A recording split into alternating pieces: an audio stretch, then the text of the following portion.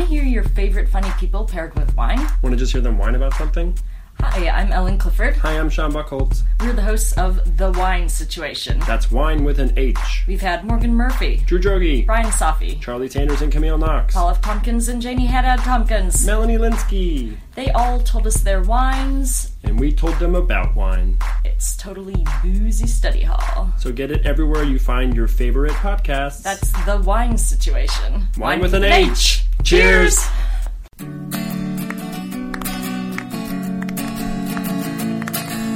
It's the Improv Session Podcast. It's the Improv Session Podcast. It's the Improv Session Podcast. It's the Improv Session Podcast with Stephen Pearlstein. Hey everyone, welcome to the Improv Obsession Podcast. I'm your host, Stephen Pearlstein. Today on the show, very special guest, Drew DiFonzo Mars. Hello. I've been calling you DDFM for a long time. DDFM? DDFM. I usually hear DDM. I don't hear DDFM a lot. I like that Fonzo so much Okay, cool. that it deserves a letter. Cool. Yeah. Cool. I'll take it. That's what's been going on with me. So thanks for coming on the show. Thank you for having me.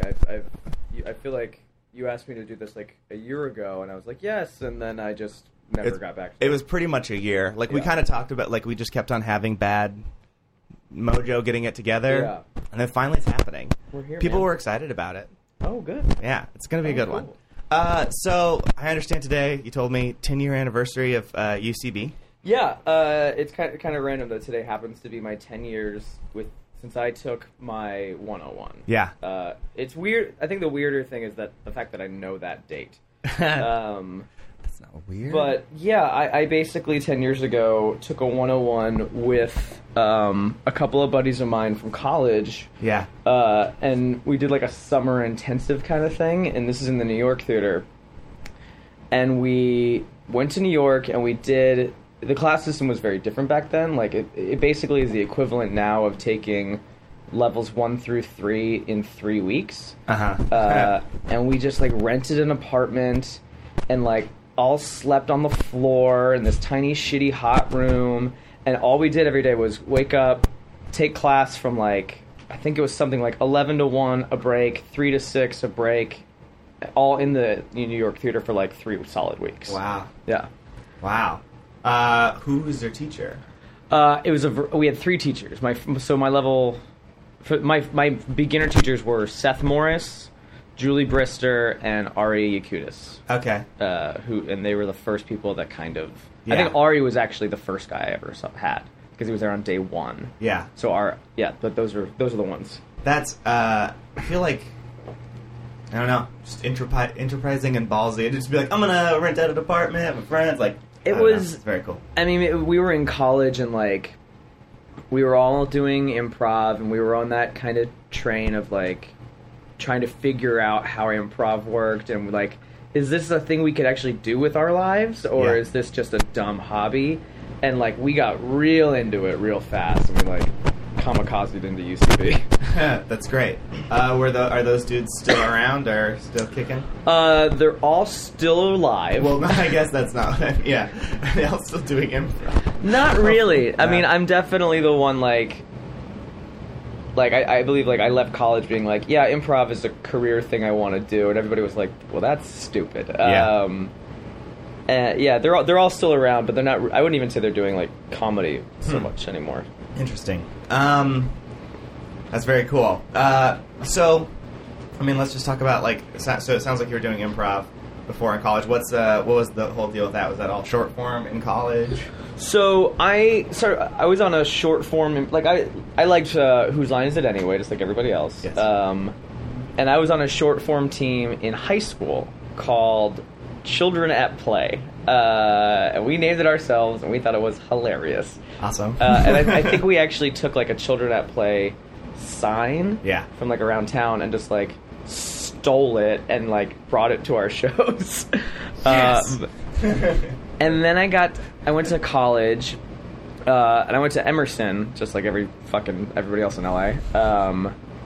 And there were comedy troupes or comedy teams or sketch teams and improv teams that were just like formed, and you auditioned for them.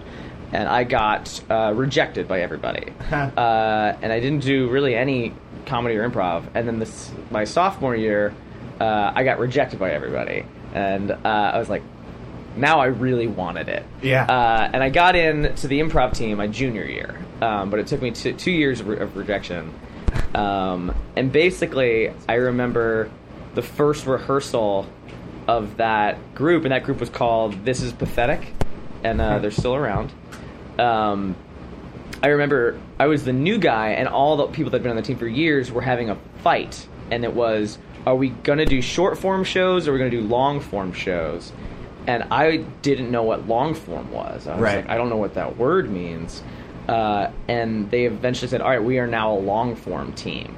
And I was like, I don't know what that means. And they explained it to me, and it sounded so stupid. Yeah. And I was really resistant. I was How like, is no. it supposed to be funny? Yeah, I was like, I don't want to do a fucking play. And like they described it Harold, and I was like, that sounds so boring. And I remember being like, I don't know, guys, I just want to play Party Quirks. Like, I think I said that. And then what happened was they were like, no, trust me, watch this. And we went to UCB New York, and the first show I ever saw was The Swarm. And they started the show, and I remember it was two guys came forward. I remember it was Billy Merritt and Andy Secunda. It was the first long form scene I ever saw. They come forward and they pull out chairs, and they just start doing a scene. And I remember thinking, like, this sucks. Like, no one's being crazy, no one's being wild, no one's being wacky. I'm straining to hear them a little bit because they're talking at a normal volume. I was like, this is so fucking stupid.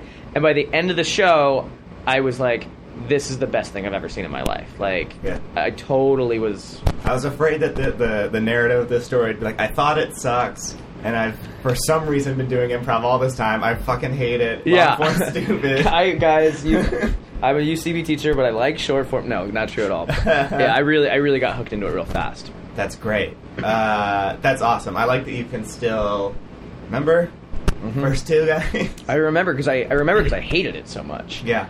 And then a tag out happened, and I didn't know what a tag out was. Yeah. But like I quickly got that it was like a new character, and I felt that was cheating. I was like, I remember turning to my friend. I went, "Can you do that?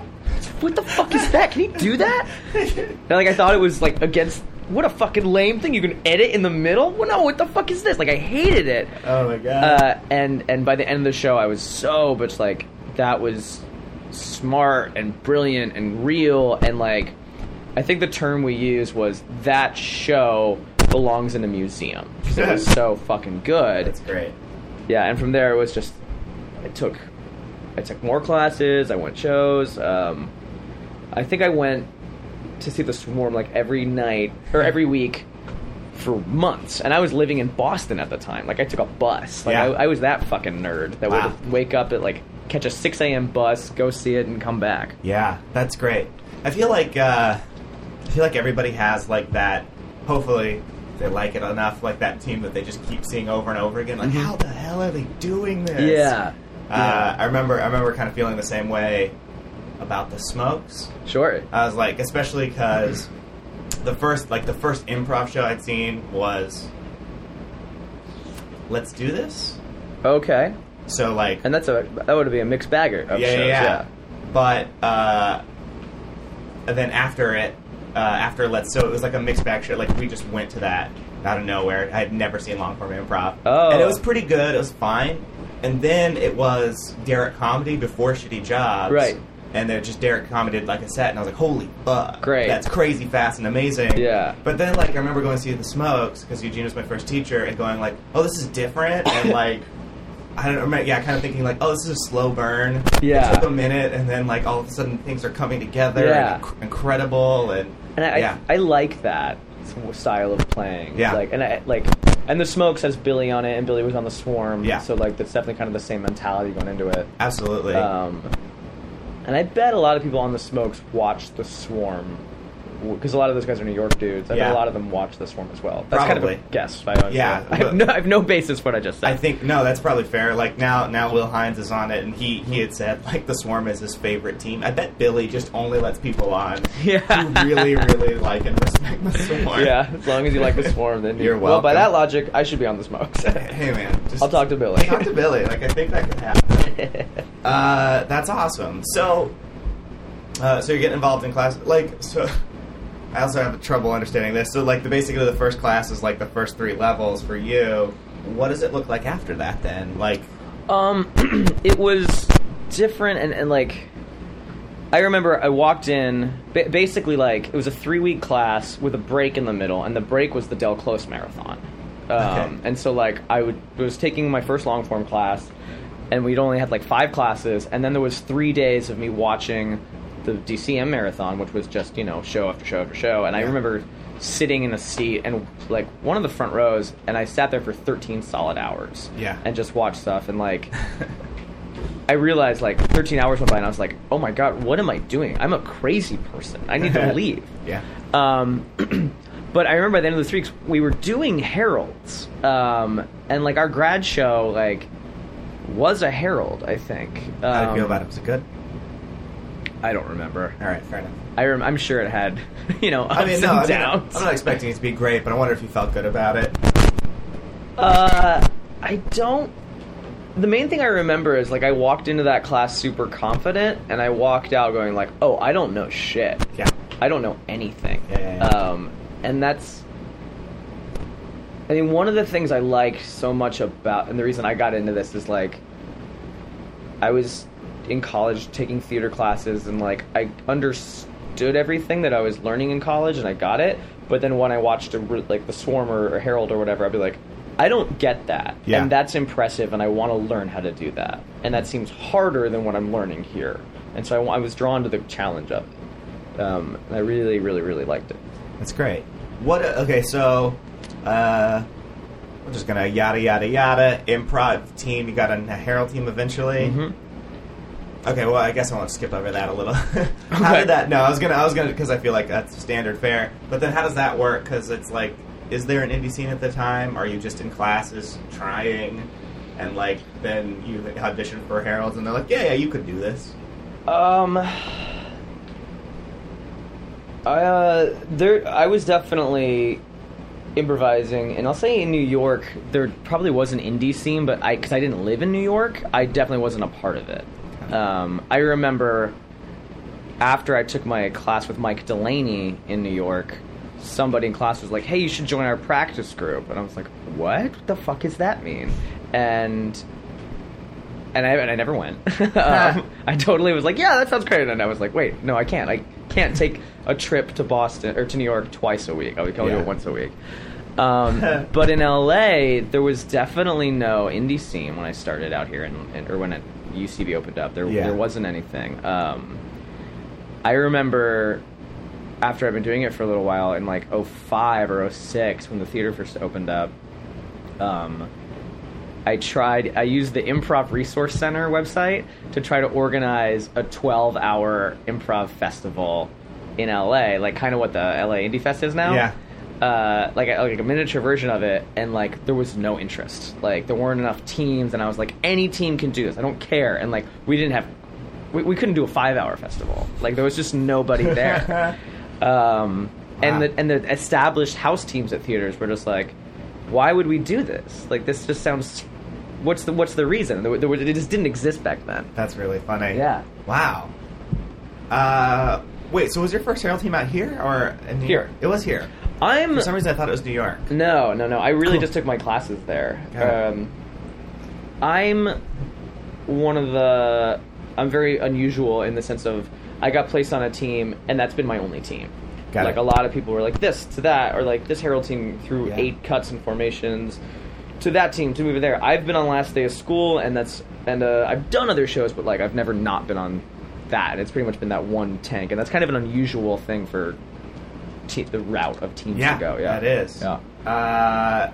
Wow. Okay. I don't know why. Yeah, I guess that's what confused me. Is like I knew I knew that like you were a very like early UCBLA person. Yeah. And I was kind of thought of you as a UCBLA person, and then like I remember you saying like New York in 10 years, and I was like, oh, maybe it's like a New York person. Like Although- that transferred over, like a secret New York person. A secret early New York You know spy. what you are? You're one of the early people who like took classes in New York and then came out here to like get that sweet Herald money. That's exactly what it is. Yeah, that sweet Herald money. Oh God. I definitely identify myself as an LA improviser. Fair enough. If I have to. You do. Yeah. Yeah, you well, do. I do. I pick that. Yeah. I mean, There's hoodies with like gang colors on it. oh yeah, I don't own a hoodie. Ah. I don't own a hoodie. I should. Just commit to your gang, man. Okay, so get on it. We get on a Herald team out here. It's last day of school. Yep. I don't know, like what's like the early challenge for Drew? Like, how is it? You hop on it. You're on a team, and like I feel like there's pressure. Everybody has pressure, and like things are trying to work through. Herald Yeah, teams. It's like a new scene. Is anybody coming to your shows? People were coming to our shows. Like I remember our first show was sold out, and that was a big deal. Okay. I remember seeing shows at UCB before there was Herald Night, and it was often there were more people on stage than in the audience. Oh no. And again, I was that fucking dork that was going and watching these shows every week. I remember when I got on last day of school, I was really nervous because it seemed that people on the team already knew each other. Like, Heather Campbell and Jim Woods already knew each other. Neil Campbell and Paul Russ already knew each other, and I think they knew Nick Weiger, too. Yeah. David Harris was kind of in the same spot where, like, we both didn't know anybody. Joanna Shockett and Mike Cohen were also on the team back then. Yeah. And they would all, like... Mike's been on a bunch of Herald teams his whole life, and like I think Joanna also maybe Joanna and David knew each other. I'm not sure. Yeah. But I felt like, oh, I'm the new kid. I'm the baby here, and I was very intimidated. But right away, and I believe this is actually a Heather Campbell something she said that it was so astonishing to me to so quickly like so many people. Like I immediately was on the team and I was like, oh, everyone on this team is so funny to me, and like there's no riffs and there wasn't any like, oh, we're funny but you suck. Like there wasn't like I've been on teams where it's been like, yeah, everybody's been on that team. yeah, and like that's honestly the way it goes, and like Yeah. I was very like we all immediately were just like we all think each other's very funny, and I think those guys are so talented. I still do. Like I'm still like Nick Weiger will still make me break every week. Yeah. Yeah. It was very quickly be like, oh shit, I'm in awe of this. So it's great. I was very lucky. That's great. Did you like? I guess I was like, did you feel like stepping on stage early Herald times that you were like, oh yeah, I can confidently do this 100% of the time? Like I know that's a little weird of a question, but No, you know what I mean? I get it. No, I definitely was like, fuck, I hope it's good. Like it took a while to be not think, oh, the show could be bad. Yeah. Like and last week we definitely had bad shows. Sure. I remember our worst Herald ever was 17 minutes long, and it was awful, and it was one of the nights Besser came to watch. Oh yay! And Besser came and watched us do a 17-minute Herald and just basically took us into the green room. Or no, it wasn't. It was whatever that fucking dressing room is. Yeah. And just like ate us alive. And we deserved it. We deserved everything. And we really got a beating, but a well-deserved one. Wow. We also all took Besser's class. Like we became a team, and then all were basically, as all 8 of us were in Besser's class during our formation, which really helped a lot. Got it. Yeah. Yeah, it definitely helps. Yeah. Alright. Yeah, practice and what? Okay. That's so funny. Yeah, I feel like that's whenever we have a sub in the class. Like, that's what'll happen. Is whenever there's a sub in class, that's the day you're at your worst. Yep. And your teacher, your sub is just like, what the fuck are you doing? What is this? I was just saying the other day I had Morris come in. Like, we had been so good in class. And then just like Morris was like, I don't know what you're doing. Like, I don't know if you know, you're not doing any games ever. I'm so sorry. That's great. Yeah, real rough. Fun stuff. Great. So let's talk a little bit about, I don't know, like teaching. Sure. You're a teacher. I am. You've been doing that for... a while, years. God, 6, 7? I don't know. 7 years. Something like that, yeah. Okay. What do you teach? What do I teach? I teach improv. Are you 401 mostly? I've taught every class, whether it be a 101 or advanced studies. The only thing I generally tend to not teach is 301, and I don't know. I think it's just my schedule. Yeah. These days, I'm basically teaching beginning classes or the advanced classes. Got it.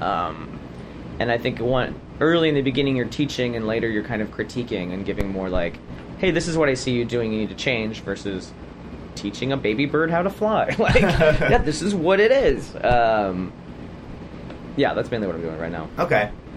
So since I feel like everybody who listens to this is probably not in the 101, let's talk a little bit about advanced and like teaching that. Like, it sounds like you said, like critiquing. That's interesting because it sounds like what you're saying is like, yeah, people get it.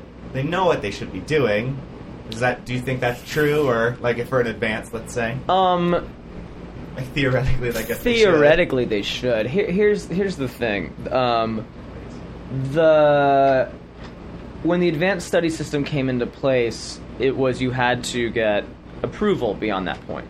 But for anybody that had taken enough classes before that point, basically got grandfathered into advanced study. Yeah. So there are definitely people in advanced study that should not be in advanced study, and I don't think that's. I hope that's not a been shock. for a long time. That's been for a long time, and like, you have to. Like, I think I'm almost at 4 years, and I think that 4 years ago we were still applying. Yes, that system has not been revamped. Yeah. I know Johnny Meeks, who's running the school these days.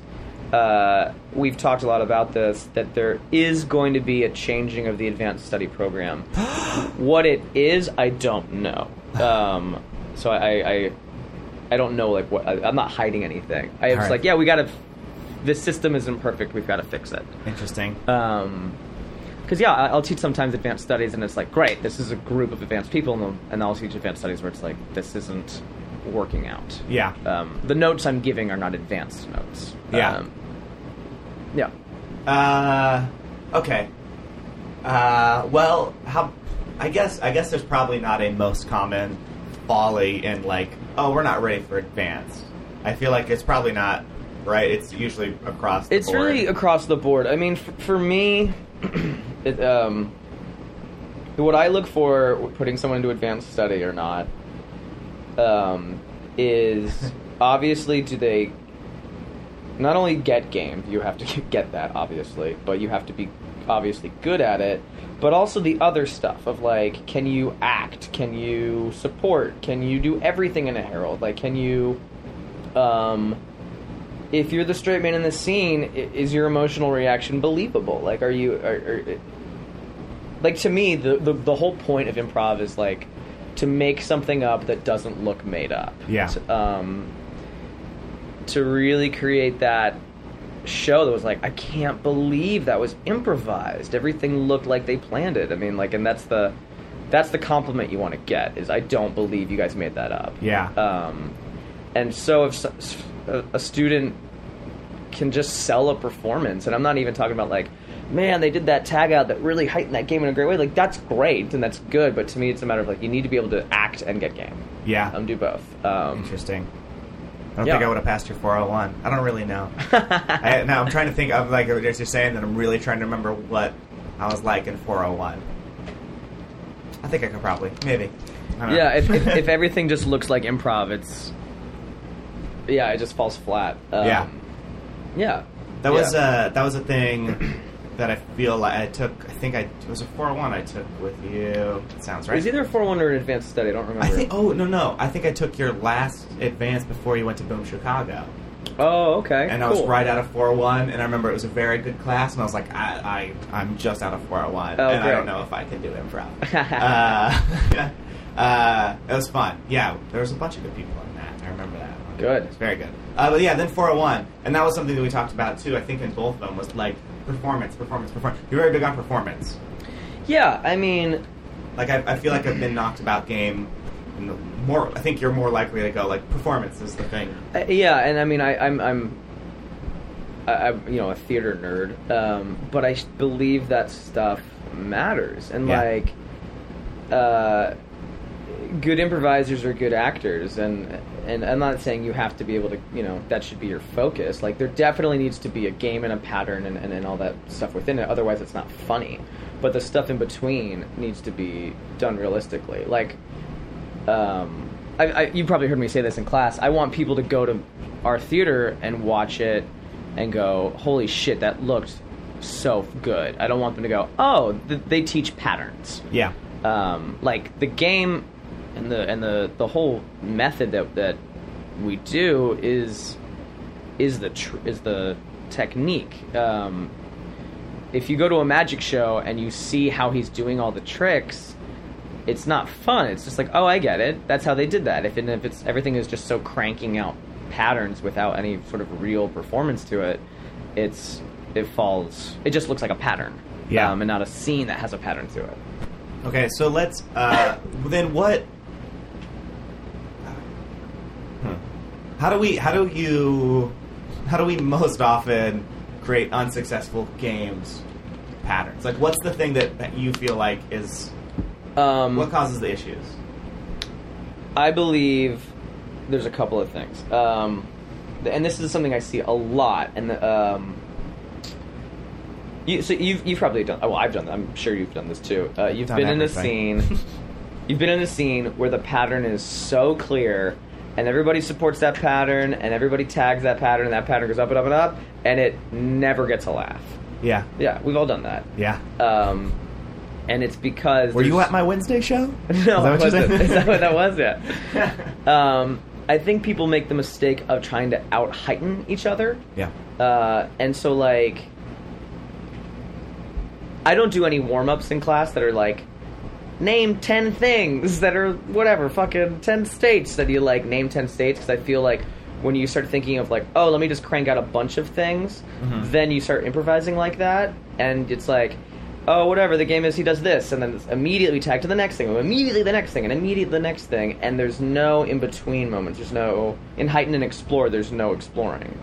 And I think a lot of people are just going way too fast. And my main note for students is to slow down and really do the scene for real. Like, an unusual thing in life, like if I'm walking to the supermarket and a homeless guy jumps out and says something crazy in my face, and it's insane, I'm probably going to tell that story for weeks. Yeah.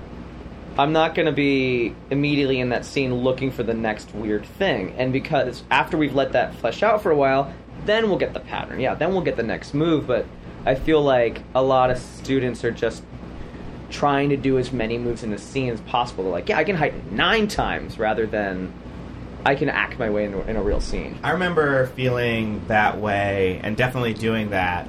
But also, like, trying to think of, like, why? Like, it was also, like, why did I do that so often? I think it's... I didn't mean to cut you off. Please. I think it can be trying to make your teacher happy, to, like, show you get this and just stand out from everybody else. Yeah. I also think it's... And this is a bigger thing.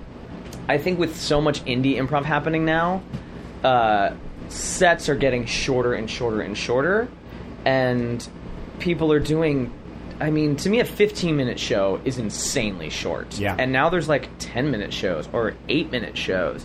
And that's just fucking crazy. That's so little time. I've had this conversation a few times. There's a couple shows that just have notoriously crazy long short sets, crazy short sets. Yeah. And I'm just like, why? What's the point of even going to that show? Like, Yeah. we could do it. Like, yeah, it's stage time, but it's not. Like, we're not going to do anything. That's why I want to plug my new show, coming to the Clubhouse, Space Face. We're doing 20-minute sets for everybody. That's the deal. It's going to be great. 'Cause That's good. everybody misses doing long shows. The- That's all it was when I started. Yeah, and it should be that. What makes me so...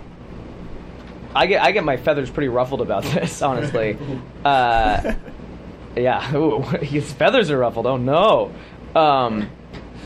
Is that like with indie shows, they're the venue. Like all the indie shows that are out there are great, and I fully support it. And the Clubhouse is fucking awesome.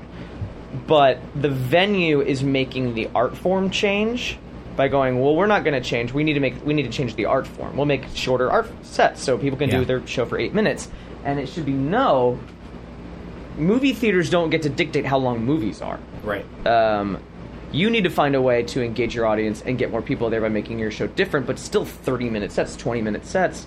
Do we have to do 30? Did I not? I want 30. I want everybody to have a half hour. Drew, if you come to the show, you can do 30. But yeah, and people are like, well, I remember talking with some people that run indie shows about this, and I was basically like, guys, you can't do this. Who the fuck am I to say that? I was like, guys, if you make your sets to 20 or to 15, then they're going to go to 10. And then the people that come up through the generation of thinking 10's the norm are going to go to 5. And then we're just going to get shorter and shorter and shorter. Yeah. And we're going to lose. And this thing that we love is just going to become so watered down and broad. Improv won't be cool anymore. Yeah. I feel like that's a fair assessment. Like I have a team, we do heralds. Can't do a herald ever. No. So we do like a kind of modified herald where we don't have an opening and it's all just based on a location. Yeah. And we're like, okay, maybe that cuts us through an opening, but we still are never getting to like third beats. No. Because how the hell are you going to do that so fast? I think indie improv needs to find a way to make it so it's supporting the art form. Yeah. Indie improv obviously is supporting the art form, but I think we're diluting it by cutting it so short. It's tough because, and also like just in that short period of time too, I want to say, I feel like I see more bad improv in a short period of time. I agree. Because I think it's that thing of like, you're more likely to sell out a scene, do a thing, blow, like just because we got to get out of it. We got to be done. We only have like 8 minutes. Yeah, I feel like it's an 8-minute montage. Who gives a shit? Yeah. I remember hearing when I would bring this up, the main response was, well, if we go to 30-minute shows, then our wait list is a mile long, and somebody who submits a team can't get up, and we need to get everybody up. And this is me being kind of utilitarian about it, but I don't think you need to get everybody up. No, you really don't. I don't think... Well, I think that's another thing, too, that happened in indie improv. I feel like I talked about this a long time ago. Uh-huh. But I remember when I first started doing indie improv, I had a team, and we practiced. Yeah. And that was the only team that ever went up. And then I remember going like, wow, a lot of people have a lot of teams going up. Yeah. Oh, I gotta do more practice groups. And then when it clicked in my head, like people aren't practicing and just putting teams up. Yeah. Then it's that thing of like, oh, well, I just throw my name in with anybody. I'd love to play. Everybody Can't wait does to that. play. Yeah. And so you have this wait list a mile long. And this is something I've talked about with Marie because we're doing that Space show. Oh yeah. She's like, we gotta get everybody up. I'm like, I don't think we do. No, you don't. I don't. Like I'd like to put up teams that clearly practice, that are clearly like somewhat level of like competent, or like I guess it's not like a judgment on like who's good or bad, but hopefully a thing of like I can do a show. Yeah. I can do a 20-minute show because we do shows. Yeah. The argument I always hear back about that is, well, if I'm not doing shows, how do I get better? Yeah. And I don't think shows are the way to get better. I think they Shows are tough. don't hurt. Yeah. But like, I think you get better in the classroom. Yeah. And yes, you need to have some experience, and yes, you need to, dive into the deep end at some point and do it live. But if I have a student that's not a good improviser, I wouldn't go, you know what? People need to see this. That's not... If you watch a movie and there's an actor in it that's bad, and they're like, ugh, you should be in more movies, or more movies will get better. Like, no, man, go take a fucking class. Yeah. I'm very guilty of this. I've done a number of shows of not good. Good. We're not good. We as a group are not good. And who cares? That's fine. We like to perform. This is the climate of improv. But you get very good at a particular thing, and that is being a shitty improviser but being funny. Like, yes. and I think I would argue I'm way more proficient at that than I am at doing good improv, and that like terrifies me. Like I've started cutting like a lot of teams, just like I don't want to perform anymore because I know I'm doing such shitty improv. Like I can call you out and I can make you look bad. Yeah, and, like, I'll get the audience on my side, and like we'll laugh and we'll all have a good time. But I'm like, well, fuck, like. If anybody saw that show, like, it'd be like, I'd see a teacher, and it'd be like, they'd be like, oh yeah, fun show. And I could just tell, they're mad at me a little. Fun show does not mean good show. Fun show, and I know, and you know what sucks though, is whenever I want to like give somebody a fake compliment, I still say fun show, and I'm like, they know. And yeah, I mean, it's not hard for you and your friends to go on stage and have fun and get laughs. Like, yeah. What's hard and what I believe you should be doing is doing improv that's good work. Yeah. And yeah, when I go watch indie improv, it's either bad or fun and occasionally good. Yeah. And it's not a matter of the talent level. I think it's a matter of people's goals. Yeah. Yeah, I think people are like even the fact that a montage is a default form. Like, a montage should be a really cool thing that you should be, like, building. Like, a montage builds to something, not, oh, we didn't practice. Great, we'll all have 2 beers and just do whatever the fuck we want. Like, it's like, whoa, well... I remember hearing Amy Poehler, who I'd never taken a class with, but a friend of mine did, and she said, the first thing Amy Poehler said in class was, the most important things in my life are long-form improv and my friends and family. And if your priorities are any different, you need to leave right now. And some lady was like, I gotta go, and like left, and everybody else stayed in that class. And like, yeah. Oh, that's very funny. Yeah, and I really got taught into this. It's like, yeah, it's an honor to be on stage, and like, it's really something you have to take seriously, and improv gets such a bad rep of just being like, yeah, it's a lazy art form, and I think a lot of people are doing it lazily now. I remember, when I started, had friends who just not at all in the improv community, just give me so much shit about improv. Yeah. And that's fair. Like, in a weird way, you have to admit, like, oh, what, you're not going to write anything? You're not going to, like, put time into... Like, you have to admit, there's a valid critique of improv. I've gotten in screaming matches with people about that, and it's like, well, why not just write it? And, like, hey, I'm not anti-sketch. I think that's great. I write sketch, I do sketch, too. But to me, I find more fun if I can improvise a sketch. Yeah. And, like, that, to me, is the fucking But goal. if you're saying the venue is kind of changing the art... we collectively are lowering our art. Like, it's a lot harder to tell anybody confidently, like, hey, you should definitely come out to an indie show, you know, Tuesday night at 11. Like, and I don't think there's one there, so I'm not actually trying to knock anybody. Just No. Yeah, but you know, like, you should definitely come out. You're gonna watch a bunch of assholes kind of jerking each other off, and then like, all right, well, that was it. And like, hopefully, like the last team is like some good vets, and you're like, hey, look at that. There that was good. a thing, right? Yeah, that's what we're doing, but kind of not. And again, I don't think it's a matter of for anybody in indie improv that's listening to this. Don't think I'm saying you're not talented. I think it's a matter of I think the goals and the priorities are different. Yeah. It just feel like improv's got a rep of being lazy and easy and just it doesn't matter, and I think a lot of people are starting to do that more and more and more. Yeah, you're kind of putting just by like having, I guess, more shows, don't practice, shorter sets, kind of less accountability for it. Yeah. You are kind of putting the lazy back into it. Yeah, and I don't have the answer. I don't think you do. It's okay. I mean, I'm telling you, this show, it's long shows. It's gonna change everything. Well, good. I hope it does. Well, I didn't expect this tangent, but I really enjoyed it. Great. I want to talk a little bit about acting. You're clearly Please. like a good performer, actor. Thank you. That's a thing that I struggle with. So, like, how do you act? I'll be honest. Like, other than acting in sketch and improv, I haven't done any acting in a while. Like, I did a play a couple of years ago, and I felt like I had no idea what I was doing, and I felt really awkward. Really? I felt really bad.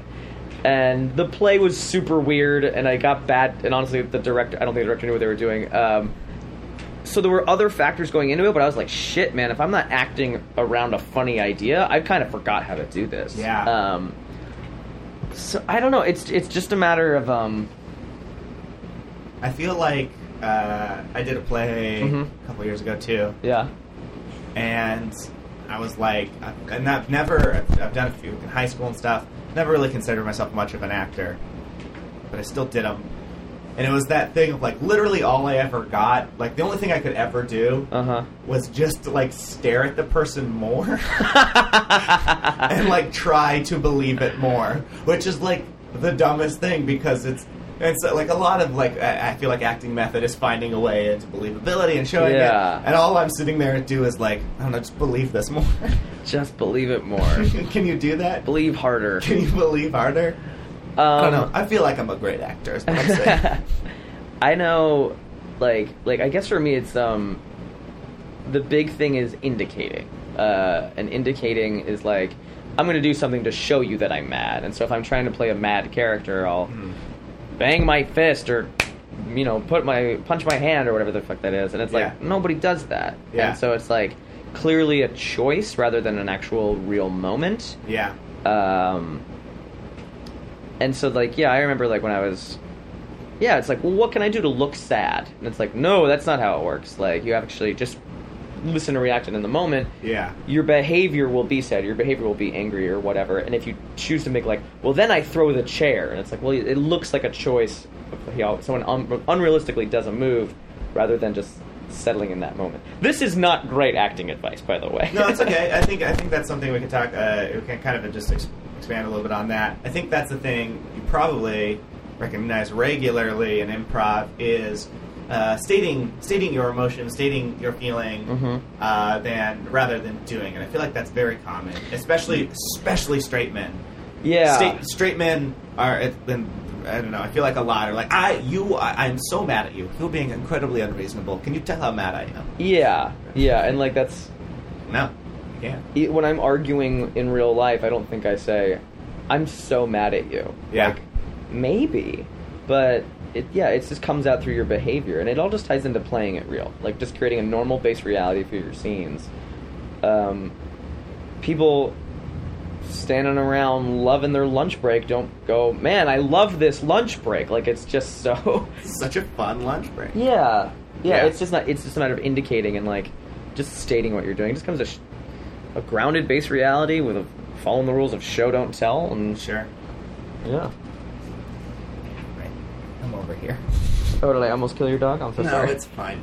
He's very good at getting stepped on and tangled up. He's good at it. He's like a pro. There's a dog here, by the way. This is not really weird space. Yeah. The show don't tell. The show don't tell. And I wonder if part of that comes too from just sinking into a tone, maybe at the top of the scene. Tone. I feel like, and I always use this example because I feel like Eugene does this a lot. Cordera. He'll start like kind of like a goofy scene, like, you know, like that energy.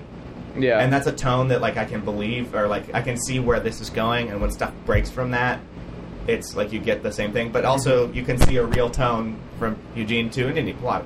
But you see it and you're like, oh, we live in this, and then when things start to go away, emotionally the tone stays the same. Like if you're I believe, I guess like a roundabout way of saying, like, I believe I could see a scene start where it's like, hello, dear, thank you for coming home to dinner. And it's like, oh, we're getting into some kind of like faux TV 50s reality. Yeah. And if these emotions come off different in that, then I can see how this is possible.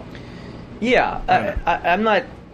although I'm such a struggler for grounded playing at real performance, playing it real... You're saying you don't like Eugene Cordera? No, not at all. Do you just want to get that on the record? Yeah, no, I love Eugene. And this is something I say to my students. Playing it real doesn't mean realism. So not every scene has to be... You can play characters, and you can have a magical genie in a scene, or we can do a scene where we start off, and that is our If I'm Snow White and a bird comes down and talks to me, that's not weird. There's no unusual yet. Yeah. So yeah, whether it's the tone or the idea, it's like, well, what is your base reality? The way it was taught to me was, if a monster walks into the room, is it unusual? And I went, yeah, of course. And they're like, well, not in the movie Monsters, Inc. Yeah. That's just the character. You're like, oh, I guess, yeah, what is the normal there? In the normal, I'm a big furry dude and you have one giant eyeball. That's the normal there. So yeah, like if someone starts in that reality and I deny that tone or I deny that normal reality, then it's already weird. It's already fallen apart. That's got to go to speed, probably, right? Like if you're missing those things, or we're playing against our reality, or we're writing things off as not unusual when they clearly are. I feel like that's got to just go back to doing it too fast.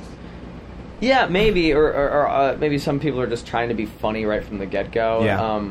I always, like, to me it matters of, like, well, if you're coming out of an opening, at least we built up this idea and the audience was with us. Like, if you're going to start in a reality that isn't two grounded human beings, in realism, if it was in the opening, okay, like, at least the audience is in on that joke. But if you just get a word and are like, I'm going to start in this big wacky move, I'm not saying it's bad, I'm just saying it's harder. It's just, if anything, it's like, well, we don't have an opening, we don't have any ideas yet, all we have is a word. Let's make this easy on ourselves and just go as normal as possible, and so the game that we get, everybody will be in on that joke altogether, rather than kind of like starting with an odd curveball of an idea. Yeah. I see people do this a lot, where it's someone will initiate a scene, and out of no opening, let us initiate organically, and then player number 2 will make a super strong character choice, and then it's basically about that character. And that's not bad, but I felt like that player number 2 would have done that choice no matter what player 1 said. And that I see that happening a lot. And it's like, hey man, great to make strong choices, and it's great to add stuff, especially at the beginning of a scene. Yeah. But if your second move's unusual, we have no choice but to follow that, and usually it leads to an unsatisfying game. That's tough because you talk about... I feel the same way. And I feel like especially whenever somebody makes a big character choice, like I feel like that first time they do that first line, I spend a lot of time like, did you just do something unusual? Because did you break, like, so if you come at me as like a grizzled cop or something, and I gave you a very normal initiation, is it a comically grizzled cop, or can I believe this is a thing, or did you say something that kind of is that clash with what because I guess what I'm saying is, like, because ideally, if somebody does something like that, I don't necessarily want to treat them as unusual. I don't want to go, oh, that's the unusual thing, because it just might not be. It might be people's performance. Yeah.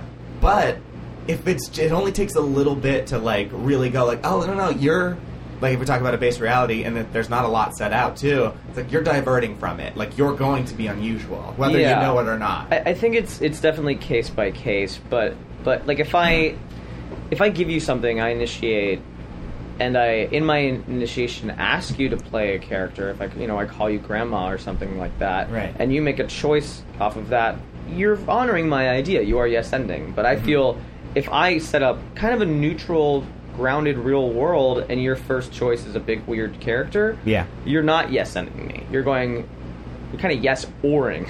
You're going, yeah, I hear your idea, but wouldn't this be funny? Yeah. And it's like, well, I guess we have to. Maybe. Yeah. Or just, why don't you... I'd rather, like, build it with the other person in the beginning. It's, and again, maybe this just comes to, like, doing it short or whatever, but it doesn't... I watched The Smokes last night. Watched a lot of teams. Look how long they'll go or start scenes without getting a laugh and just kind of, like, being on the same page. And you're like, fuck. Yeah. And it doesn't... I'm never mad about it. Mad about it. No. Because you can pay it... You can always... It always pays off. You can... Yeah. If you're doing it right, you can do it. I remember when I would be watching The Swarm growing up in my improv life, they would have those long patient starts, and every time it happened, I'd be like, tonight's the night. Tonight's the night they fucked up. I'm so glad I'm here for the show that got no laughs. And I was always wrong. It would always pay off, and it would always be like, oh my god, they fooled me. Everything they were doing from the beginning was intentional. Yeah. And it was just that kind of patient play.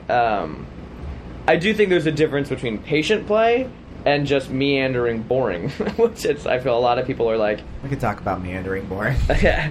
That's an issue. Yeah. Craig Kukowski, who's fucking amazing. He's meandering and boring? You want to get that on record? No, Craig is phenomenal. I remember he was teaching me once at I.O., and he said... Because he was harping on playing it real, and like after we quote unquote played it real for a while, he goes, "Yeah, guys, I didn't say play it boring. I said play it real. Like, you still have to make comic choices. We still have to make moves. We still have to do things that break away from a base reality to make it funny. Right. But then it's a matter of do that funny thing realistically, react to that funny thing realistically, not just go, I'm playing it real. I'm not going to do anything." Yeah. Yeah, it's so that baffles me, and I see a lot of people struggle with that. Craig's great. Because, yeah, that is a dude. I was talking a little bit about this yesterday. People not focused on game necessarily. Doesn't, in fact, know basis in game. That was not a thing when he was learning, right? Yeah, he comes from a different background. So, but like, still funny. So how does that happen? It's like, oh, well, you perform, do base reality, and then make comic choices and play them out. I think that's all it comes down to. I don't know. Yeah. In his world? I mean, in his world, not our world. I don't know. Our world's terrible. Oh, terrible yeah. and terrifying. And I love it, and I can't quit. I don't know. Like I watched, like I think Dasariski's fucking phenomenal. And those guys are great.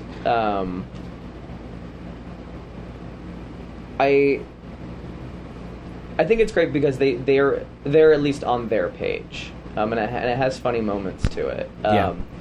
I've seen shows that are basically like a great I.O. player and a great UCB player and a great Groundlings player and a great blah blah blah, and you put them all together. That show's fucking terrible. Yeah. Like, that show is awful. I've seen that show. I've been in that show.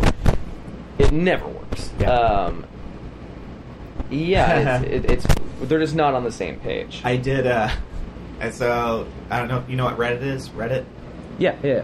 So there's a subreddit called Our Improv, and it's people talk about improv, and it's dumb. Okay. It's like the worst. Great. So they put on an improv show at the Del Close Marathon, and they're like, "Who wants to do it?" And I was like, "Well, I'll do that. That sounds fun." And it's interesting because there's like there's somebody from both the Carolinas, and like a New York Pitt person, and like a New York UCB person, and me, UCBLA, and it was a very big hodgepodge. Yeah, and I remember several times going we met up before and did practice, and we did the show. And I was like, "Is this what you think improv is?" Yeah. Because it's not. And I'm sure they see some shit that I do, and they're like, "Is this what this dude thinks improv is?" What are you doing, man? Because that's not it. Of all the different schools, and I've trained at every improv school, Groundlings is the only place I've not trained. Me too. Yeah? Yeah, that's the only one I missed out on. It's the only one I've not done. One day. One day. For me, I have a very dumb story. I signed up for their audition. Yeah. I was 1 minute late, and I just come from donating blood. And I walked in, and I was like, "Hey, which room do I go into?" And the guy looks at the thing, and he goes, "Sorry, you're late. You can't go in." I'm like, "Really? I just came from donating blood," and they're just warming up, I'm sure. Yeah. And he goes, "Sorry, can't do it. If you want to take it a little bit more serious next time, I can look for another spot for you." And I just went, man. I'm such an asshole. I just turned. I'm like, "You know what? Fuck you. I don't even care." And I just left. I'm like, well, he has no clue who I am. But I was just they haven't even gotten to Zop yet. I'm sure of it. They have not got there.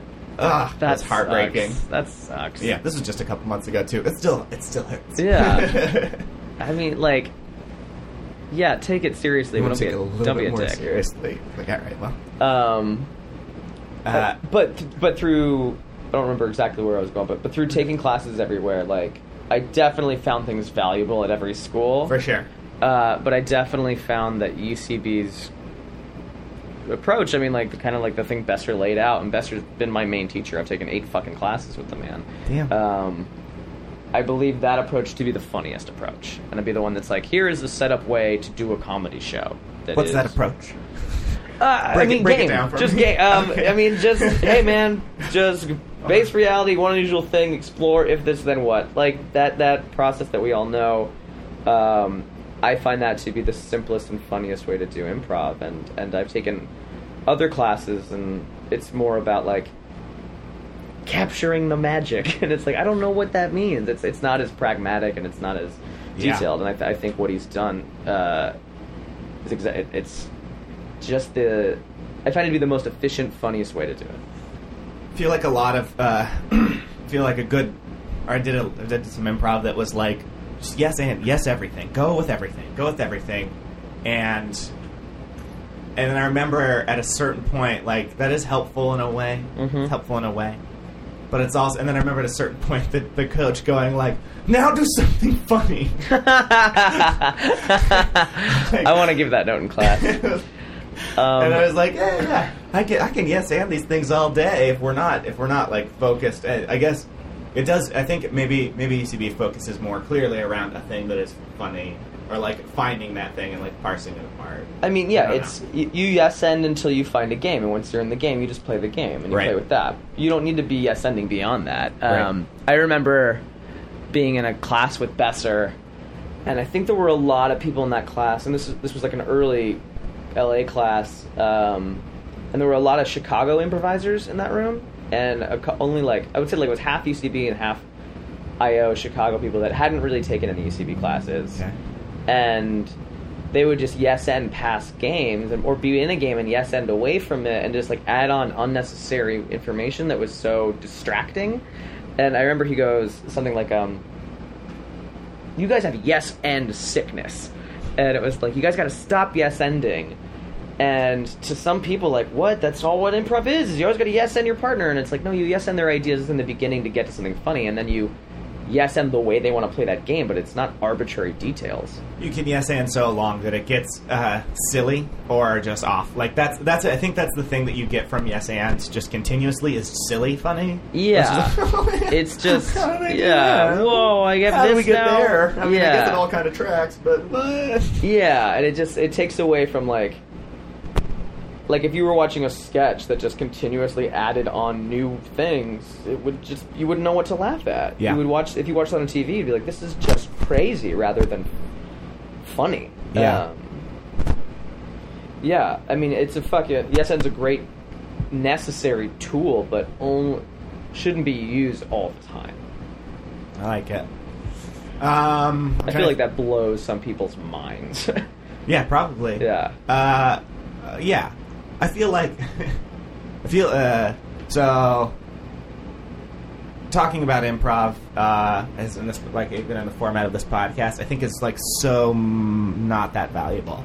I still do it, but Let's talk about other shit. now let's talk about fucking dogs. But I will say though, for all the that everything is out there and that y'all kind of know this stuff. Mm-hmm. It's weird how often people will have like just total revelations of like, oh my fucking god, you stop yes handing at one point or like whatever. This is gonna blow like 100 people's minds who are like in the community. They're in advance. They like know this. They know it. Yeah. But they'll just like whatever, and it happens to me all the time too. So I guess what I'm saying is like that's okay. Yeah. Doesn't really matter. Yeah, I mean, this is an art form, and you're constantly going to be learning. And like, I honestly like wish I could take an improv class. Like, I'd love to take. Like, I performed with Eugene a bunch. Yeah. Well, not a bunch, a couple of times. But like, I know I would benefit if I took Eugene's class, or like, I know I'd benefit if I took Alex Berg's, one of my best friends, and like, if I took his class, I'm sure I'd get something out of it. Yeah. Yeah, and I think it's good to be learning. You go through phases. Like, I know, like, I'll be in a phase where it's like, man, my walk-ons are great. My initiations suck. Yeah. And it's like, well, hey, 6 months God. later, it's different. Yeah. I would just refuse to initiate for like almost a year. It was the worst. I don't know what happened. Like I was just like, I'm not doing anything right. I thought I could initiate. I used to be very good at it. I don't know what's happened. I had to give myself this note in last day of school shows where I was basically, this is a visual, so it's really going to suck for everybody listening at home. But basically, every scene I initiated, I would just come off the back line, not really have an idea. I just kind of like give up and then grab a chair and pull it out and then just sit down and then go, so here's an unusual about you. And it's like, that's a bad way to improvise. That's just like giving up and be like, let's just arbitrarily do this idea. No, you go for it. Yeah, and that's not what to do. I was like, all right, I'm just getting lazy and I had to give myself that note. I'm trying to think of like what's the thing that I'm not liking about my improv these days, and I was going to get you to solve it and do like, something funny. Do something funny. That's such a fucking great It note. was great because I think he like, and I also I'd already kind of been through UCB, and I was a little bit. I push back way too much when I like don't agree with teachers. It's the worst. But I was a little bit like, we're like. We're the way you're kind of doing it. Like, I'd love to just focus on game for like 1 week or whatever. And he's like, I'm telling you, yes and is the thing. And I was kind of being a dick. I'm like, I'll yes and this all day, and I'll show you that we will not be funny. And that's what I was going for. That's crazy. I was being a real monster. That's crazy. I'm a terrible person. That's crazy. Yeah. Well, what are you gonna do? I remember as far as like something Walsh told me that was. You'll get notes in improv from people you're funnier than. And the thing you need to do is just take the note. Yeah. And it's like, even if you disagree, just take the note. I remember at Boom Chicago, I got a note once, and I disagreed with the note so hard. Yeah. And I didn't say anything, and I just took the note, and I was like, you know what? I know I'm right. And they were saying what you were doing. It was basically like what you were doing wasn't getting laughs and you were denying your partner. And I was like, I wasn't denying. I was straight manning. Yeah. And at Boom, every performance is recorded. And so if you want, you can ask the tech booth for a DVD of any show. But Yeah. I think they like get rid of them after a while. Yeah. But I went to the tech booth. I was like, guys, can I have a recording of last night's show? And I went home and I watched the DVD and I watched the tape. And I was right. I was absolutely right, and I was doing a good job. And again, I'm watching myself, so I'm probably rose-tinted glasses. Yeah. But I was just listening for laughs in the audience. Like, I was getting solid laughs throughout that idea. If anything, not more laughs on this just crazy thing. Yeah. And I took the DVD, and I was like, I'm gonna go show them I was right. I was like, no, that's crazy. Yeah, it doesn't work. I threw the DVD away, never brought it up. And it was just a matter of like, all right, I'll just take the note. Yeah. To be fair, I'm never suggesting doing anything like that. No. I'm just a real monster. I'm a real rough, terrible person. I totally forgot part of why we talked about doing this was like you just come back from Boom, and I was interested in talking about it. Sure. I'm gonna just throw it all away. We don't need to do that. We're close to the time over anyway. See ya. Kind of wrap this up with first of all, is there anything that you feel like you want to cover or share with the world as far as your improv wisdom? You're a very good teacher. I very much enjoyed having you. Both times. The first time, spending most of it going like, whoa, we're doing... Like, I remember... Oh, that's the thing that we talked about in that class I really liked. You're like, you should be sweaty after the opening. And you said that like 19 times, and we were. I remember it was like the middle of summer, and we fucking were. Was it an organic opening? Yeah, we're doing organic... Like, no, it was like your like vignettes thing. Do you remember that? Or no, wait. Yeah, this is right. Where you do like what class was this? This was an advanced. Advanced. It was like Scott Davis and Leland. I think Moses was in it. Oh yeah, I remember that class. Yeah. And I think you were basically like you do like our tableaus, or maybe that's what she called it. And like we build up a scene around like a silent type of looking thing, and then we'd follow something. Yes. Somebody's like one physical motion, kind of like organic that out, and then stay in like whatever. That's the opening last day of school. We did it as a Herald team. Yeah. Okay. We called it environment building, which is so fucking weird because it's like, not. It's not an organic opening because we know it has a structure to it. Yeah. I don't want my preach to be be sweating. Don't do no. But I'll say that I think the sentiment behind that I tried to take away from it. More than anything was just like commit and get in stuff like hard. Yeah. Like just be in. And that was the best note one of the best notes I ever got.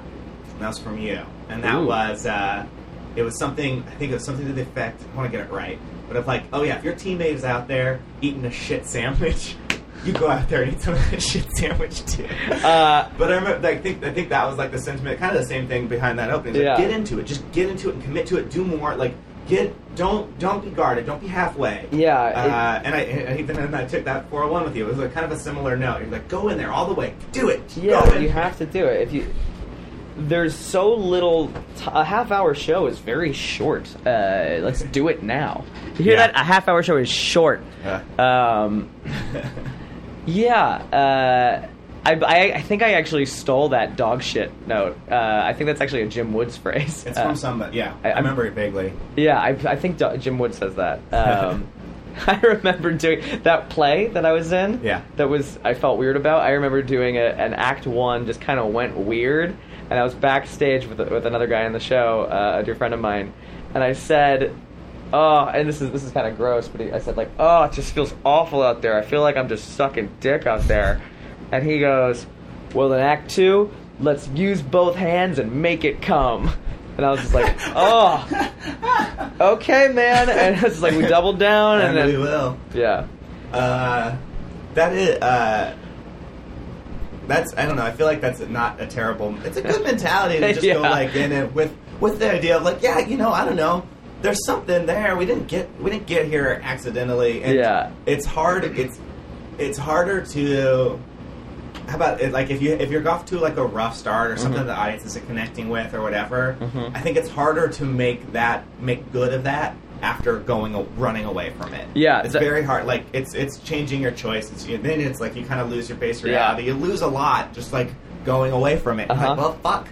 Some of my favorite scenes I've ever been in started as the worst scenes I've ever been in. Yeah, and it was just a matter of like everybody was like, "All right, we got to really commit." I think this might have been. Oh yeah, one of my proudest scenes was with Marie, and we just sucked. We just weren't connecting, and I was like, fuck, no, I'm not gonna. I was just like, I'm gonna stay in this and make it work. And it took us like a minute and a half, and like to fully communicate what was happening, there you go, and the reality, and then whatever. And then we had like the thing, and that scene took off. It was really, really good, and I was like, I remember, or it wasn't even really, really good. It was good. Great. And I was like, yeah, fuck yeah. I can be in a shitty scene and make it not shitty anymore. Yeah. That's a real moment. And that's like the great thing is if you are doing a shitty scene, generally, usually you've got 5 people behind you to help you. And so like I no longer, if I'm in a scene and I'm a minute deep, and I'm well aware, like, hey, we have not found it yet. There's no more hitting of the panic button. Like, there's no more panic moves, just because I trust the people behind me to make this look good. Yeah. I think that was also a note. I remember, maybe not. Maybe I made this up. Maybe attributed it to you. Okay. But I mean, it was like the same type of thing of like, if something isn't working or whatever, look to pay it off later.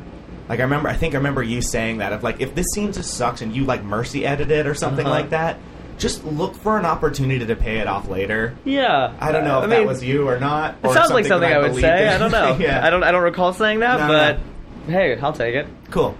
Well, there's a weird thing that was for you. Okay. Yeah. So does that sound like a thing that you maybe want to get out there, get in your thing? My main thing for improvisers would be this, because this is a note I'm constantly giving. A lot of times people, a clear, funny thing will be out there, and instead of playing it, people just stand around and pitch on what it could be. And if like we were in a writer's room and we came up with this funny idea and everybody's throwing out ideas, we would write them all on the board as all legitimately funny ideas. But then when it came time to doing the script, we would pick 2 of those ideas, maybe 3 of those ideas, and put in the dialogue, and put in the reactions, and put in the performance, and the believability. And a lot of times people find that funny thing and then just stand around and they're all like clever with the idea and just go, well, here are the 10 ways that game could go, rather than picking one and doing it. Yeah.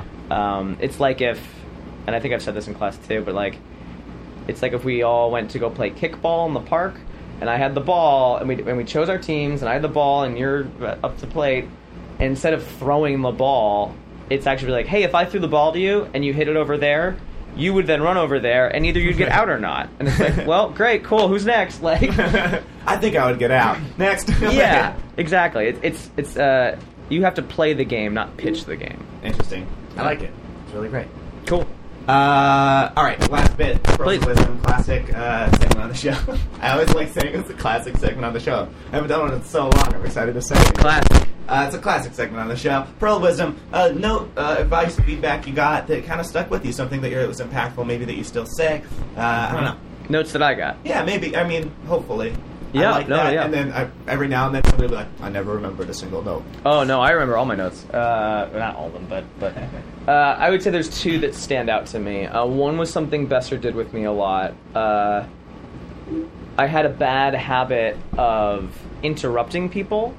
Basically, if I would cut off my scene partners before they were finished talking, and Besser really got on my ass about it. And it came down to the point where he's like, why are you doing this, man? Like, why the fuck do you keep cutting people off? And my honest answer was, I think my ideas are funnier than their ideas. And I was like, that's the real truth of what's happening here. Oh, And he came up with this rule that I had to follow in class, which was, if I ever cut someone off, no matter what was happening, I had to go sit down. I couldn't do the scene anymore, or whatever show. I had to go sit.